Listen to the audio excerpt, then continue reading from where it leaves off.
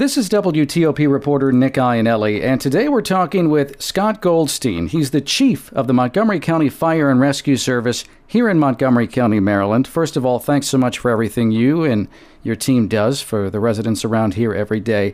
Why don't we start off with that? Tell us why your agency is so important to people who live around the area. As the comprehensive fire and emergency medical service provider to all the 1.1 million residents in the county and visitors and commuters through the county, we are their first line of responders to fire, emergency medical, and all wide range of other emergency events that they're faced with on a daily basis. And you have to deal with so many different kinds of emergencies, as you just kind of alluded to there. So how do you go about training for every kind of emergency, whether it be a fire or a rescue or anything that you come across? How do you go about training for everything so that you're ready no matter what you have to face during your day? Well, so 9/11 did change our emergency services organizations as the expectations of emergency responders grew based upon, many more things being possible or many more things being experienced throughout the country and the world. How do we do the training? Not everybody can be a specialist in everything. First, acknowledging that is critical to then have specialists. All of our fire rescue personnel are specialists in firefighting, specialists in emergency medical technician, and then we have high-level training or technician-level training in a lot of those specialties. Paramedic is a perfect example of one of those specialties.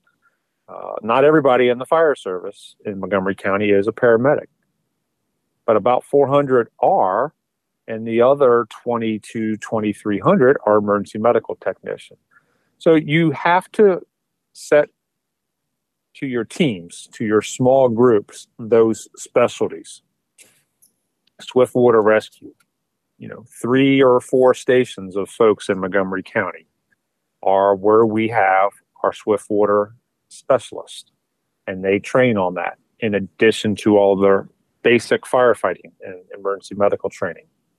Same thing goes for building collapse, structural collapse, hazardous materials, weapons of mass destruction response.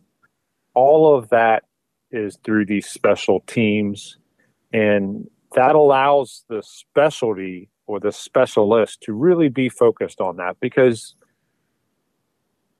being good at those specialties takes a lot of training, and you cannot practically have an all-around specialist in everything. It's too much training. What guidance and advice do you give to the public in general to make sure that they're prepared for an emergency ahead of time? Plan. Have plans. So as children, as we were kids in school, as we have kids in school, schools have their fire drills, have their emergency plans. We teach that to the children. We teach that to the parents. We teach the fact that everybody needs to have a plan at home. The Mid-Atlantic is got a wide range of weather experiences, from winter storms through summer storms, hurricanes, or specialized weather events. Those all require maybe the need of having your 3-day plan, maybe being out of your house for 3 days. Do you have that plan as to how you deal with that? Do you have food and water on hand? You have those special documents ready to go. You have a kit ready to go at home. But more basically, have your smoke alarm. Have your exit plan in your house. But the plan must be practiced. If you have it, everybody needs to practice it.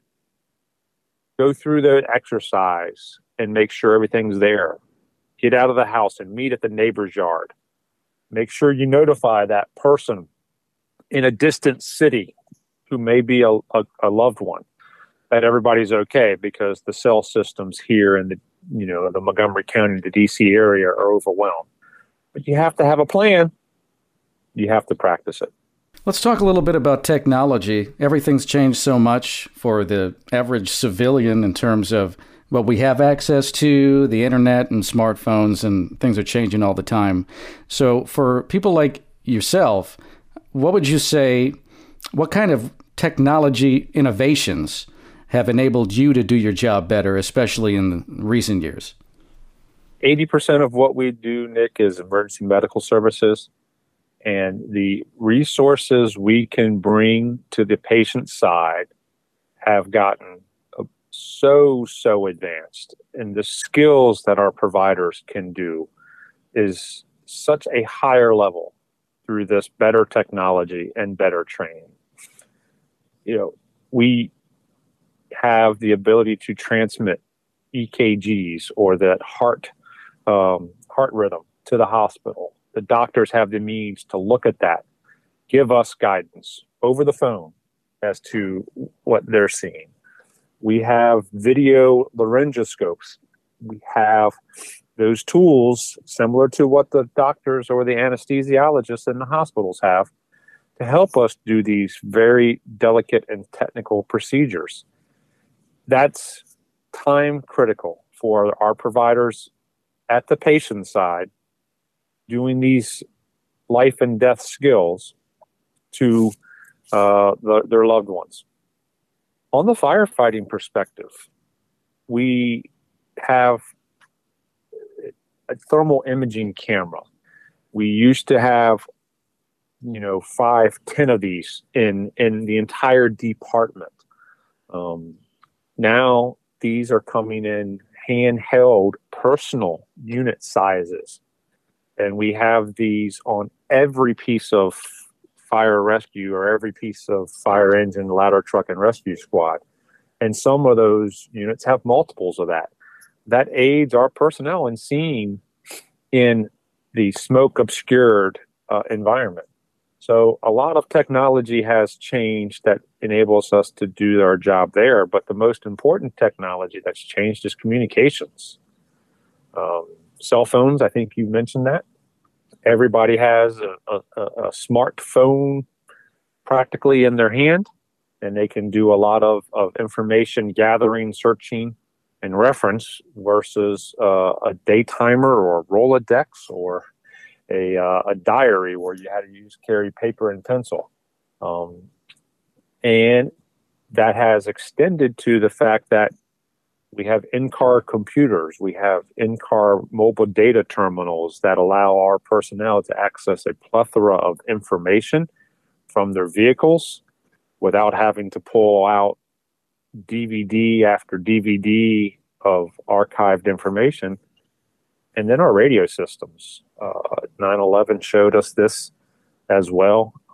We were and now have a much better interoperable radio system throughout this region and throughout most of the fire service that jurisdictions can talk to neighboring jurisdictions near and far, and law enforcement and fire rescue, public health, and Department of Transportation in the same jurisdiction can switch to a radio channel and talk to each other. That wasn't the case, a few years ago, and it makes a difference in our ability to respond effectively. And several events here in Montgomery County in the last, 5+ years truly demonstrated that. And this actually might relate to what you're talking about. When we talk about communication and coordination with other agencies, how would you say you best coordinate with federal, state, and local partners to deal with emergencies that happen? Is that kind of along the same line of technology, or is that a deeper sort of thing that you do with other agencies? Can you explain how you all work together to deal with things that might come up that require all of your work? Yeah, it does involve a lot of technology, and with the virtual technology or virtual coordination platforms that we now have, what used to be requiring face-to-face, in-person representations in an emergency operations center or an emergency coordination center can now be done through virtual emergency coordination centers. So that's a great resource. But the inter-organization, inter-agency coordination, state, federal, local, starts with dialogue and planning.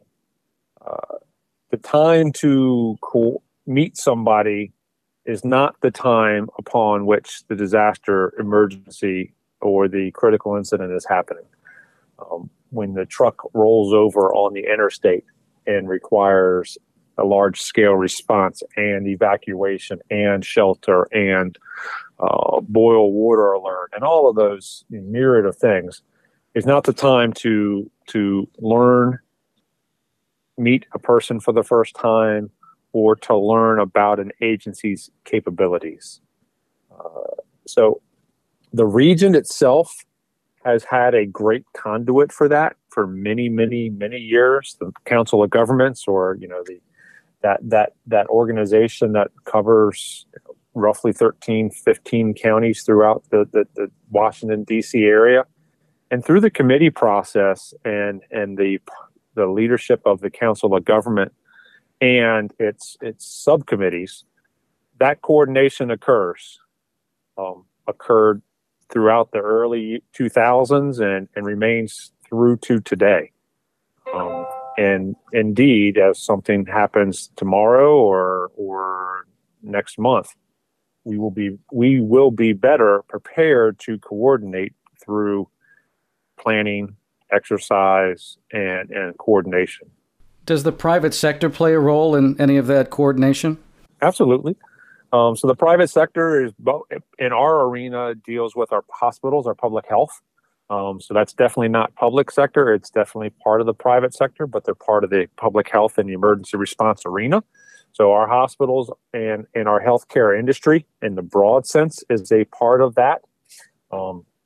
Additionally, our community support elements, maybe our non-governmental organizations and our nonprofits throughout the community, play a big part of that, because fire rescue, health and human services, the county police, and emergency management in this community cannot be able to fully execute a multiple day, dozens of people sheltering operation. We need the help of our nonprofit community. We need the help of our community volunteers. And that's outside of traditional local government. And it is definitely a part of the partnerships. And my last question for you relates to something that you probably are dealing with, I would imagine, cybersecurity, cyber threats, that kind of thing. Given the developments in technology that we were talking about and how we're all kind of online and connected, what would you say are the biggest cybersecurity threats or challenges that you guys deal with? Redundancy, real-time backup, as well as partitioned or firewalled critical components. Indeed, we're reliant upon portable technology, but each and every piece of fire apparatus in Montgomery County, as an example, carries paper copy response maps, paper maps as a reference, because 2:00 in the morning is not the time to find your computer's not working and you can't access that information about the apartment complex, or you can't access the hydrant layout in a community. So we do have old school paper redundancy, but some of that critical infrastructure, and I'll use our computer-aided dispatch infrastructure as well as our radio infrastructure. Some of that infrastructure has to be configured in a much higher level of cybersecurity posture so that it's more protected, so that there's much less of a chance of vulnerabilities. And those are very diligent decisions and deliberate decisions that are made and continuously made and updated, that the recent experiences only highlight the need to have these critical IT infrastructures protected. Okay, Scott Goldstein, Chief of the Montgomery County Fire and Rescue Service here in Montgomery County, Maryland. Thanks so much for taking the time. No problem, Nick.